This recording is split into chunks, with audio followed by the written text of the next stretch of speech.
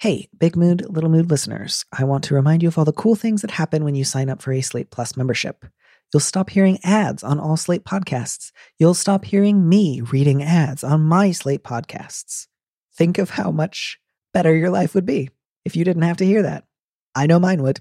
You'll be supporting Big Mood, Little Mood, and all of Slate's shows. Slate Plus helps keep our shows going. You'll get to hear bonus episodes of this show, as well as all your other favorite Slate shows like Slow Burn, Amicus, and Political Gabfest.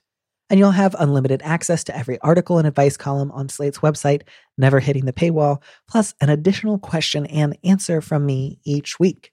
Support our show and Slate's journalism and sign up for Slate Plus at slate.com/moodplus. That's slate.com/moodplus.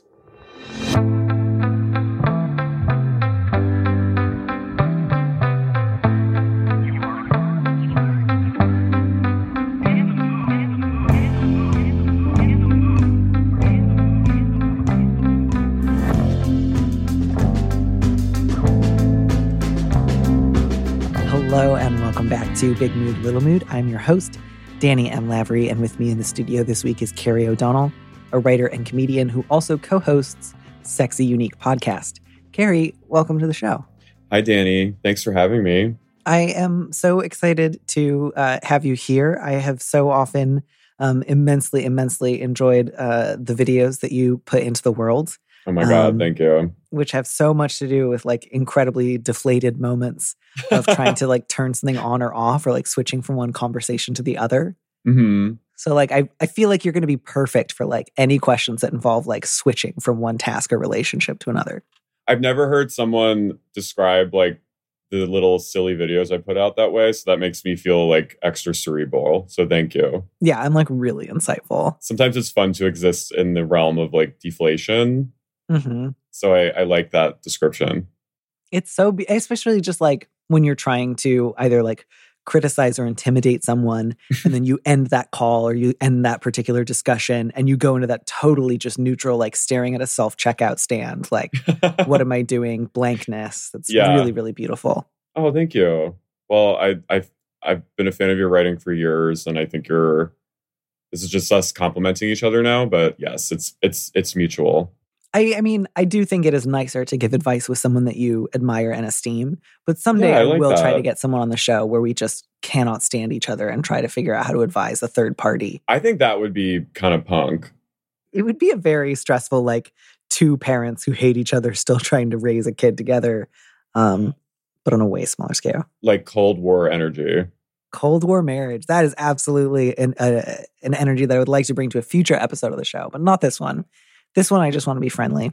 Let's do it. To that end, would you mind reading our first letter? Yeah. So this is subject can't forget. My boyfriend Chris and I, late 20s gay guys, have been dating since before the pandemic. He was clear from the beginning that his family wasn't accepting when he came out. And as I got to know him better, I saw more red flags. His very strict religious father took out his mental health issues on the whole family, both physically and emotionally. Chris spent years in therapy. That was a slip. That's Moved beautiful. Many hours away and only saw his parents once a year when we met. He has a loving found family, a great career, and a commitment to managing his mental health. He's barely seen his family since a blowout argument about homophobia back in 2020. The pandemic made it pretty easy to avoid them. This summer, work has taken him closer to them, and he agreed for a visit. Suddenly, they're desperate to get in his good graces. They threw a welcome party. His dad is willing to politely talk about me. I didn't ask for this. And they're acknowledging the serious mental illness that runs in the family. Chris is ecstatic, but I don't trust any of it. I'm suspicious about how all of this is only happening on his dad's terms, not Chris. There haven't been any apologies. Where were they during his suicide attempts at 2020 when he asked for help paying his hospital bills? Are they just buttering him up to try to push the church on him again? Chris is upset that I keep giving neutral responses to his excitement. How do I walk this line? Wow. Yeah. I felt that. Did you feel kind of more like familiar with Chris's scenario, with the letter writer scenario? Or are you more somebody who gets mad on someone else's behalf? I mean, I get like in my own relationship with my fiance, like I get, if I feel he's been wronged in any way by like anyone, I get very like, I'm sort of South Jersey, Philly. So like that kind of anger comes out and I'm like, who do we have to talk to deal with, you know what I mean? So I get very protective. So I do relate to the protective side and feeling a little suspicious. But I also relate to the boyfriend because like it took my family like a few years to sort of get their heads around me being gay, like my immediate family after I came out.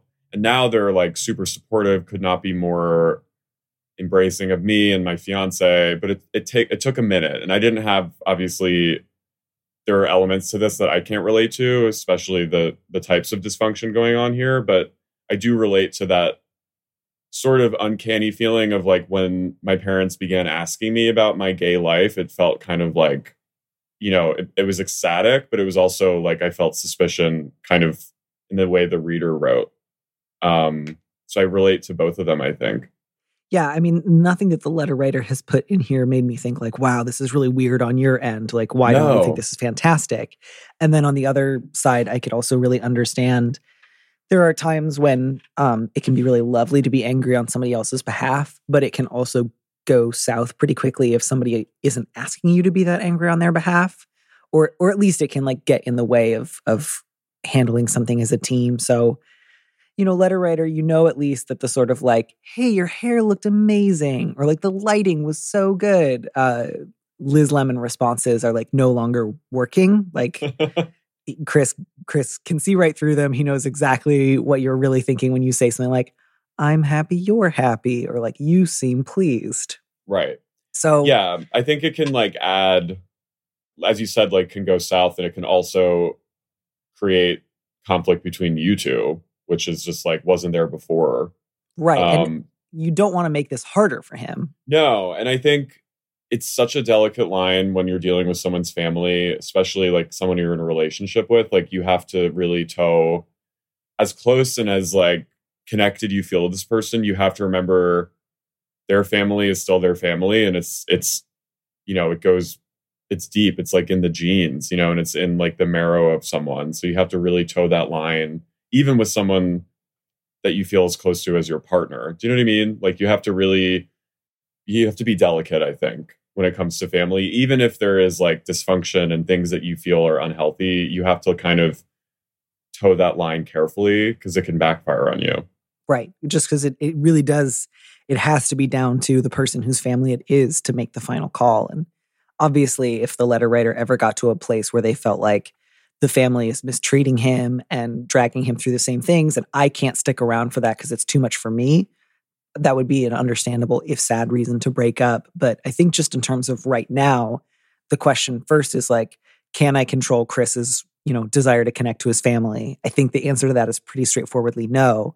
So then the next question is like, how do I behave? Like what is not just being studiously neutral going to look like? And I feel like the first thing to say is just to Chris, like, you know, I think in like the sort of spirit of like connecting with him is to sort of just be like, I get it. The jig is up. Like I've tried being just neutral, and I know that hasn't like worked for you. I know you can see through it.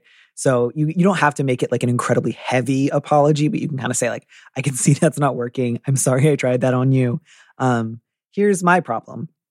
On the one hand, I'm happy for you. On the other hand, you know, you've shared a lot of stuff with me about your family that sounds really painful, and I feel really protective. How do you want me to handle this? Like, do you want me to just kind of give you a lot of room and space on this to maybe talk about it with other people in your life, respect your choices?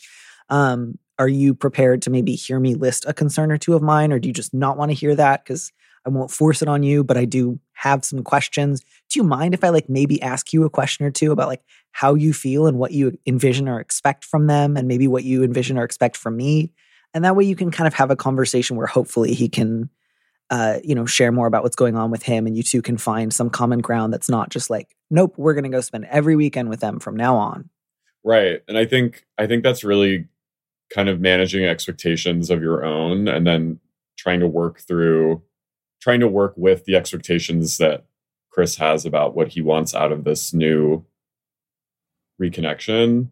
And I think it's really sad that I understand again that how protective the writer is, because, you know, it sounds like he had a really tough time mentally. And like, I mean, a suicide attempt is like, that is grounds for being extra protective, especially if it feels like somewhat fostered by the family dynamic. Right. So that is understandably, I think that should be bluntly talked about. I just want to make sure that you're mentally feeling healthy about this. And as your partner, just know I'm here for you if you need to talk to me about that, because that comes first before all of this. But I think knowing that people do change, people's opinions do change, and they become enlightened in some way, either that's in a really small way or a big way, there is progress. And I think while it's normal for the writer to be picking up on sort of nefarious, maybe sinister undertones, like it could also just be that they have had some kind of awakening a little. I don't know. I mean, maybe I'm being too optimistic. So maybe just like be cautiously optimistic, maybe, or cautiously understanding. Right. Yeah. I really think that there's a lot of room in between like a full, perfect amends and like total change of heart versus like some coming together and finding common ground that might feel good for Chris right now, might later not be good and cause more problems. But like, it could just be like they went 2 years without talking to him. They really missed him. They felt really bad. They're still kind of, innately homophobic, but are at least now willing to let go of some of it or put the lid on some of it in order to reestablish some contact. Yeah. And Chris might decide that that's good enough. And again, I can really feel why. Well, that's nowhere near 100%. We know everything that we did wrong. We're sorry for it. We'll never do it again. Here's how we're going to make it up to you. What else do you need that you might want on his behalf? But it is, a change, right? Like they are offering him polite acknowledgement of his relationship, putting a kind of emotional spotlight, welcoming him at home. And it sounds like, at least for now, like acknowledging mental illness in a way that they haven't before. And again, none of that's like, wow, you must be really unforgiving if you don't think that's amazing. I just mean like, I can appreciate why Chris finds that meaningful. Like that sounds like something they've never done before. Yeah. And I think, if it comes to a place where the writer starts spending time with them, because it sounds like right now it's mostly just polite chat about their relationship. But if there comes a time where Chris involves the writer in family quality time and situations like that, maybe them seeing him with having a partner that's protective and feeling that there is a clear boundary now, they might be deferential to that in a way, because they're sort of learning how to be around a relationship that maybe before they were not understanding of. But if they see you with Chris, they can maybe pick up on the fact that he has a new family now in a way, like he has a new support system, and they will be deferential of that, and then in turn be respectful. I don't know. Again, this is all like optimistic, but right. I'm just basing it off the experience I had with like my parents really coming around. And them having, they're very respectful about my relationship, and the boundaries, and they feel like very clear. And when I feel boundaries are not being respected, I say something, and they listen. So I don't know. I think remembering that you can't control someone, and if Chris he's going to spend time with his family. That you can't really stop that. You can't control someone. You can't control their actions. You just have to be supportive of him and be a place for him to feel safe at home. So, yeah. And it does seem like, it doesn't sound like Chris is like talking about like moving back to be close with his family or like ignoring his found family or like blowing off his career. It does seem like he's at least somewhat aware that like, for the most part, he has a life outside of them. He just is really happy that he's now able to spend some more time with them. Again, that could change. You might find that just you can't stand being in a relationship with somebody who has like a polite but homophobic family. And that might end up being a line for you that would be, I think, pretty reasonable. Of course. I agree with that. I think that is triggering for any queer person. Yeah, I would totally understand if anybody was just like, that's not for me. If I want to date someone, either their family is going to be totally on board and cool, or they don't talk. And that's what I want. Yeah. I think all these scenarios are very acceptable. And I think, I just think the writer should feel like confident that all the things that he's feeling is valid and understandable. Yeah. Yeah. It's hard. It's hard to deal with someone's family. Mm-hmm. It is. But I think if you can just go to Chris and say like, hey, I know what I've been offering you hasn't been working. I'm in a slightly complicated position because I want to be happy for you, but I also feel protective. Given that I'm not on the exact same page as you are, but I really, really respect that this is your family, your choice.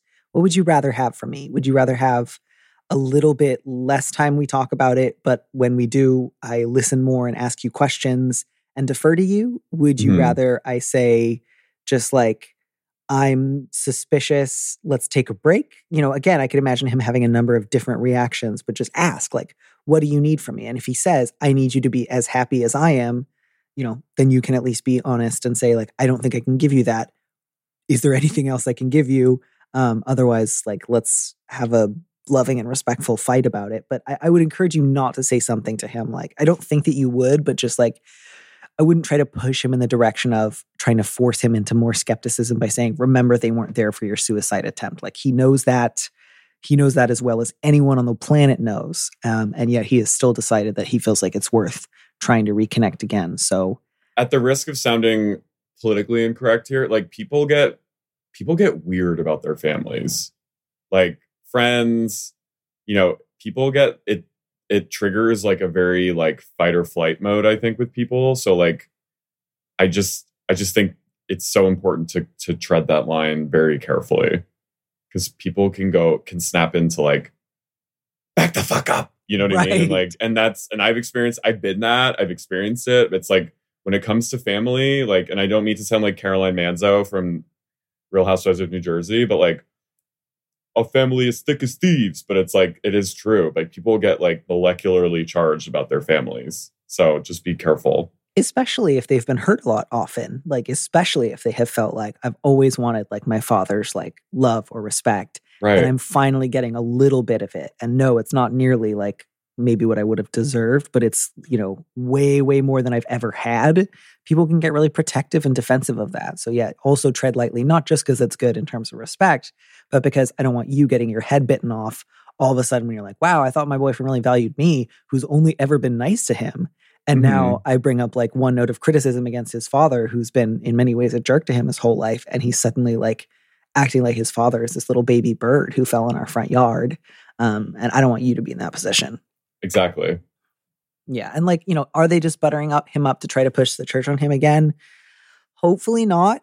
You know, I would just say like cross that bridge when you come to it. Like you don't have that problem yet. Yeah, I think baby steps is important for everyone in this situation.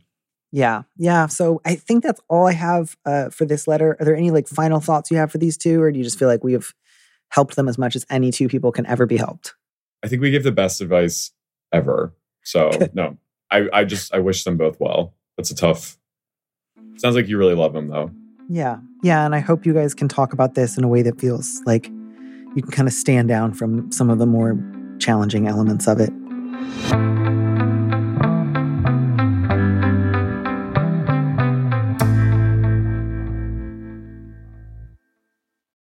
When you need mealtime inspiration, it's worth shopping Kroger, where you'll find over 30,000 mouth-watering choices that excite your inner foodie. And no matter what tasty choice you make, you'll enjoy our everyday low prices, plus extra ways to save, like digital coupons worth over $600 each week. You can also save up to $1 off per gallon at the pump with fuel points. More savings and more inspiring flavors make shopping Kroger worth it every time. Kroger, fresh for everyone. Fuel restrictions apply. All right, I will take our second letter, which also has some like tendentious connections to the Bible Belt and like challenges there. So, you know, we get to keep going with our theme today. Love. The subject is don't want to abandon anyone. They, them, grew up in the Bible Belt. Last year, someone from my hometown who's trans feminine but closeted reached out. We have a complicated history, but I tend to extend extra grace to closeted folks. Now I'm not sure reconnecting was the best decision. In middle school, they constantly pressured me for pictures in my underwear because that's, quote, what girls do. I repeatedly said no. They persisted. I cut off contact. They remember things differently, that they came out and I rejected them. I'm comfortable holding the truths in both these experiences. When we reconnected, I was clear about my boundaries, no pictures, platonic interactions only. They constantly toe the line, and when I hold firm, they lament that my reactions are based on, quote, ancient history. The last straw was a romantic advance around Christmas. I gave up. I ghosted. I struggle with this decision. Part of their problem is a lack of language/ability to disentangle girl stuff from sex stuff, like why I'm okay using their, quote, girl name but not receiving underwear pics. These are learnable skills if given the time and space. I also worry that my rejection could contribute to the violent political messages that the world thinks trans feminine people are perverts or predators. I know it's not my job to compromise my boundaries for another person's growth, but if queer people don't extend each other grace, who else is going to? I would appreciate your insight or even for language for a final message to minimize unintentional damage. I guess the upside of this letter is it's very straightforward. Like, it's sad and painful, but like, this person has just been harassing you. They harassed you in middle school and they're harassing you now, and you feel really guilty because you want to be extra nice to anyone in the closet. But people in the closet are just as capable of harassment or sexual assault or violating boundaries as anybody else in the world. And being in the closet is not like a moral position. Yeah, I mean, I think there's like I think queer people sometimes, and it's put on us, I think also by like the outside world, but I think in within the queer community too, I think people forget that like queer people can be toxic and destructive and like bad sometimes. Right. And it doesn't matter. Like, it's, you know, obviously, like I think that the grace that you're giving this person is really lovely, and like there's a lot of solidarity there with like supporting another person who's been through something similar as you. But I think they sound just kind of fucked up. Yeah, I mean, again, like it wouldn't matter if this person weren't closeted, if they were out and doing this, if they were cis and doing this, if they were like, pick an identity and pick a degree of outness, and it would still be fucked up. Whatever somebody is saying, like, here's what kind of person I am, therefore you need to be cool with sending me pictures in your underwear. That's just not true. It's not how underwear works. It's not how identity works. That's not how relationships work. So, you know, I want you to feel really free. Just because like the line that they were trying to use on you was like, it's just us gals, like let down your boundaries, does not actually mean that by saying no, and in fact, I no longer want to talk to you, means you're contributing to like any kind of like bad political messaging. Like, you don't have to counteract the bad political messaging of all trans feminine people should be punished. With this particular closeted person has tried to get me to send naked pictures a lot, and I don't want to, and they don't listen to me when I say no, but I need to bend over backwards to like make up for some cosmic error. You absolutely don't. That's not how anything works. No, and I think it's, you know, obviously like the time we're living in right now is so loaded and like scary, and I think there's like satanic panic kind of again about like trans people and like gay groomers and things like that. And I think I respect and I appreciate the concern that you're talking about, but like this has nothing to do with the outside world. This is like just you not feeling comfortable and someone not hearing that. Right. And you're not in a position, like no one's like calling you and saying like, we're going to fire this person and like cut them out from all community. Like, you're not in any position to cause them harm. So when you say, if queer people don't extend each other grace, who else is going to?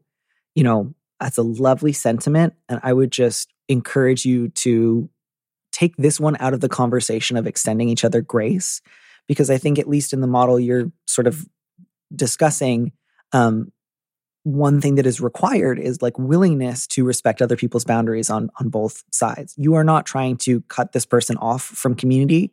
You are not trying to make sure nobody gay ever talks to them again.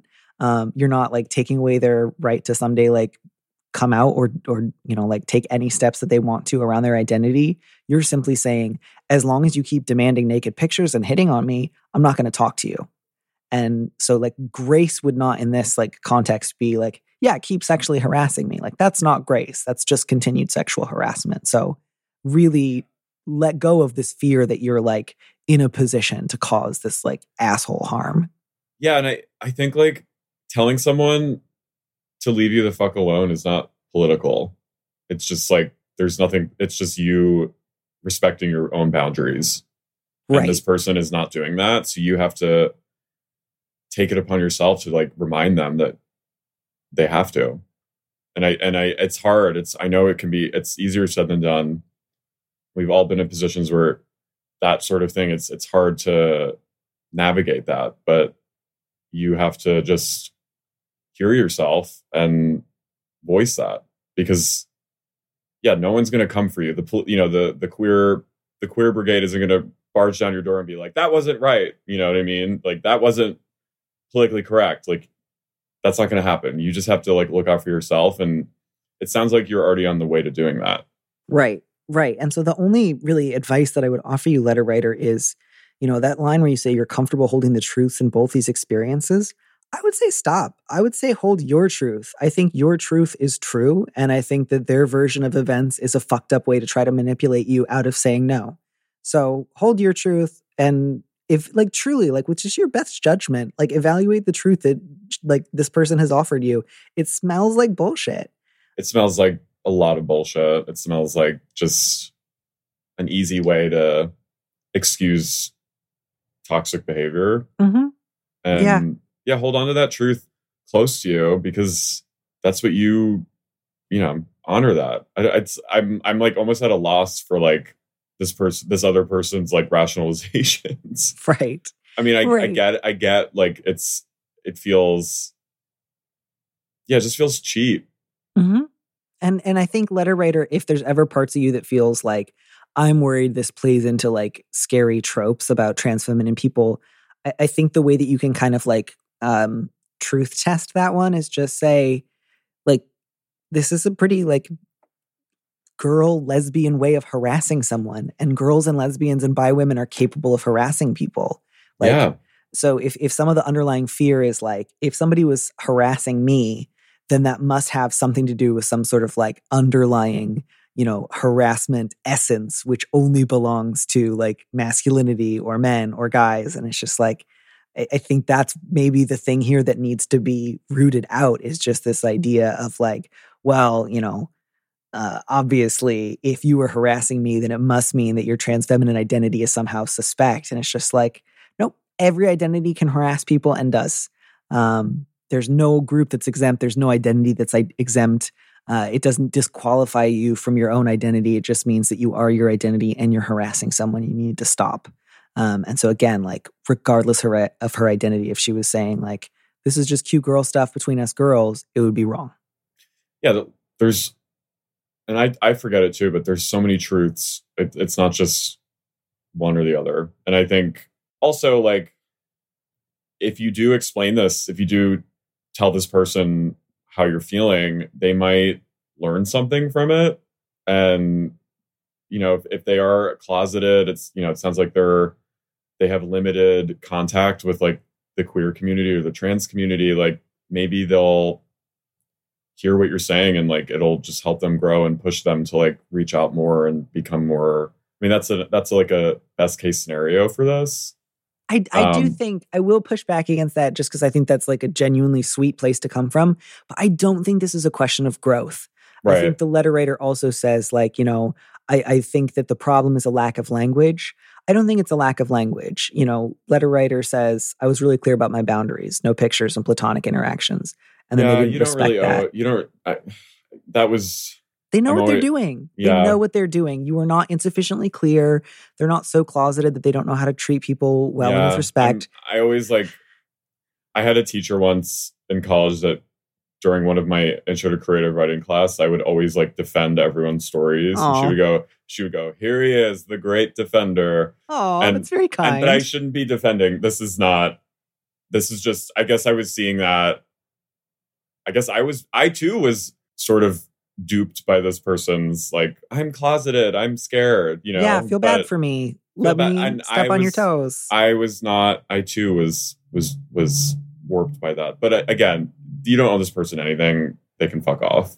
Yeah, no, and I do. And I think that's part of why this person has been able to like, hurt this letter writer on more than one occasion, is really playing on the fact that like a lot of queer people will go out of their way to help somebody who's in the closet because they really feel for them and they know what that experience is like. But it's inexcusable. It's not. Right. Lots of people have been closeted and not done something like this. Right. And especially given like they did this in middle school, they did it again. You were clear from jump. Yeah. I think if they need to go get help. Yeah, if it were a question of just like explaining it one more time better, it already would have gotten through to them. They're doing this on purpose and they need to knock it off, and they don't need you in order to stop doing the wrong thing. I think that's really the key here is like, there's no, don't worry if there's part of you that's just like, I just wasn't clear enough. I just didn't say it the perfect way. That's not how this works. And just give yourself freedom to hold your own truth and block that number. And, my last words is like, take this very compassionate, empathetic view that you seem to have as a person and like share that with like friendships that can give it back to you and are healthy. And like, you know what I mean? Like there's so many other people out there that deserve the compassion and empathy that you seem to be giving this person. So, right. There's a lot of that to give and a lot of that to get. And this person doesn't seem to be working in that department. So I think move on. Yeah, absolutely. Take that empathy, use it with other people who might need help coming out, other people who might need help dealing with the world. There's lots and lots of room for you to do that. But the idea about combating the idea that like trans femininity is inherently suspect is not the same thing as saying no trans feminine person has ever harmed anyone else. Yeah, which would just be a totally unreasonable burden to place on any like that's group. So sinister.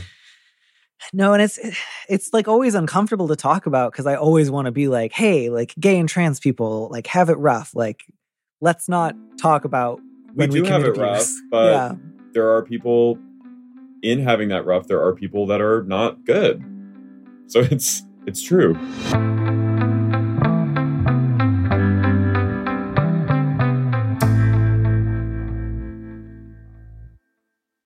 Well, I think that's all I've got on that one. And I would love, as a sort of palate cleanser, to hear about something that was both sexy and unique. And I'm wondering if you can speak to anything along those lines. Oh my gosh. Sexy Unique podcast is the podcast I co-host with Laura Marie Shainhalls. We are both LA-based writers, comedians. Laura Marie Shainhalls, an Oklahoma queen. She's one of my best friends. We just, she'd had the pod for a while before I came on as like a permanent guest host or permanent co-host, I should say. Mm-hmm. But she started it to cover Vanderpump Rules and like talk about it in like a funny, but also poignant way. Because there's so much humanism in these shows and just like the staring into the abyss to be dissected. And then we started recapping other reality shows and it's really just us talking about like the state of everything and pop culture and what's happening and celebrities being cringe and social media. So it's just sort of like I described it recently as like a spirit Halloween with a diptyque booth inside it. That is truly beautiful. That's like when some species like steal old hermit crab shells and you get like two totally different entities in one. Yeah, it is very hybrid. It's very like hybrid piggybacking. I love some high, but I love low too. So we like to vacillate between them. That sounds truly, truly beautiful. And I'm so glad to think of you being, do you have a favorite diptyque smell? My wife is like insanely into diptyque. And she has like a hierarchy of smells. Well, she and I need to get together and peruse a diptyque store because I'm currently I have 3, and it's like, here's the thing, like I pretend like I can afford this, but like I don't have a life where I can like easily afford diptyque, but I find ways to do it. You know what I mean? Whether that be just being like fucking broke for a few weeks, like I make sacrifices to feel luxe sometimes. And it's all I have, sometimes it's all I have to get a diptyque candle or to get some cologne. But I love rose scent or Eau Capitale, which is sort of a rose patchouli. And it's very just like, you're walking in, it's like classic. You're walking into just like upscale gift shop or something. And some stately elegant woman was just walked by you and you're like, what were you wearing? It's like one of those things. It is truly unreal. Isn't it crazy? I've been inside a handful of diptyque stores and every time I've walked in, I just feel immediately like something's happening inside my entire body. And I don't know if it's okay or not, but I need to sit down. It's not okay, but they fucking do it anyway. And then I always fall for it. They're the most powerful smells. They really are. It's true head turning smell. Like for years, I've been trying to find my own scent. And I grew up wearing polo blue because my mom is a very preppy person and just wanted me. My dad wore polo, so I just always wore polo. But I kind of grew out of it. And I think as I got and came into myself as like who I am as a person, I was like, that's not right for me. I thought Clinique Happy was the best a person could smell. And I still might think that. I haven't smelled it in a while, but I bet if someone got me some, my mom wears it. I would still agree. It's like, I thought that was a boy smell. She wore it on her hand. Like she wore it, like she got like the cream, I think, for her hands. What an innovator. She's an innovator. But yeah, I've just been experimenting, and I think I'm in recovery, and I think it's just like it's very soothing for me to like just collect smells and like go to a candle store. There's one in West Hollywood called Candle Delirium. Did you ever go there? I've never been to Candle Delirium, but I can absolutely co-sign the whole once you're in recovery, you either really get into like expensive smells or eating gas station candy or like some weird intense hobby that involves like ingestion at a really intense rate. Well, I do all of that. So like I cover again, the Spirit Halloween Diptyque, like I'm covering all the bases. But yeah, I just like, it's this candle store in Santa Monica, like near where Fubar used to be. And it's just like, this is for all you West Hollywood heads listening out there. Everyone else listening is like, please shut up. But I think actually people find it really relatable, and that this show should more often like veer away from giving advice to people and just into rating expensive candles. It's this place is a haven, and I go in there and it's lofty, and it's decked out. They're always very seasonal. It's somewhat appalling decorations. It's just so like, yay, like you walk in and you're like, and it's happening. It's all happening. It feels apocalyptic, but also like things are going to be better. It's all the feelings in one store. Anyway, but yeah, I love Diptyque. I just love smelling. Love to smell. I love to smell good. Carrie, thank you so much for going up to the buffet with us today. I can't tell you how much I appreciate it. It's so fun to be on. Thank you so much again for having me. Yeah, absolutely. And if I'm ever in LA and I need a meeting in a Diptyque candle store, I'm going to hit you up. All right. I'll be your guide.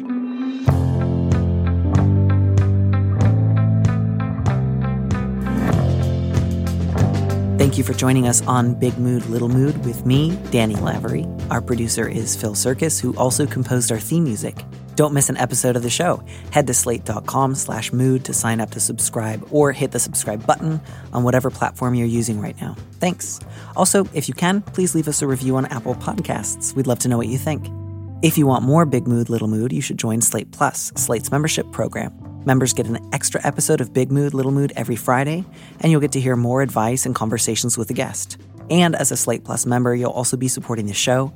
Go to slate.com/mood plus to sign up. It's just $1 for your first month. If you'd like me to read your letter on the show, maybe you need a little advice, maybe some big advice, head to slate.com/mood to find our Big Mood, Little Mood listener question form, or find a link in the description on the platform you're using right now. Thanks for listening.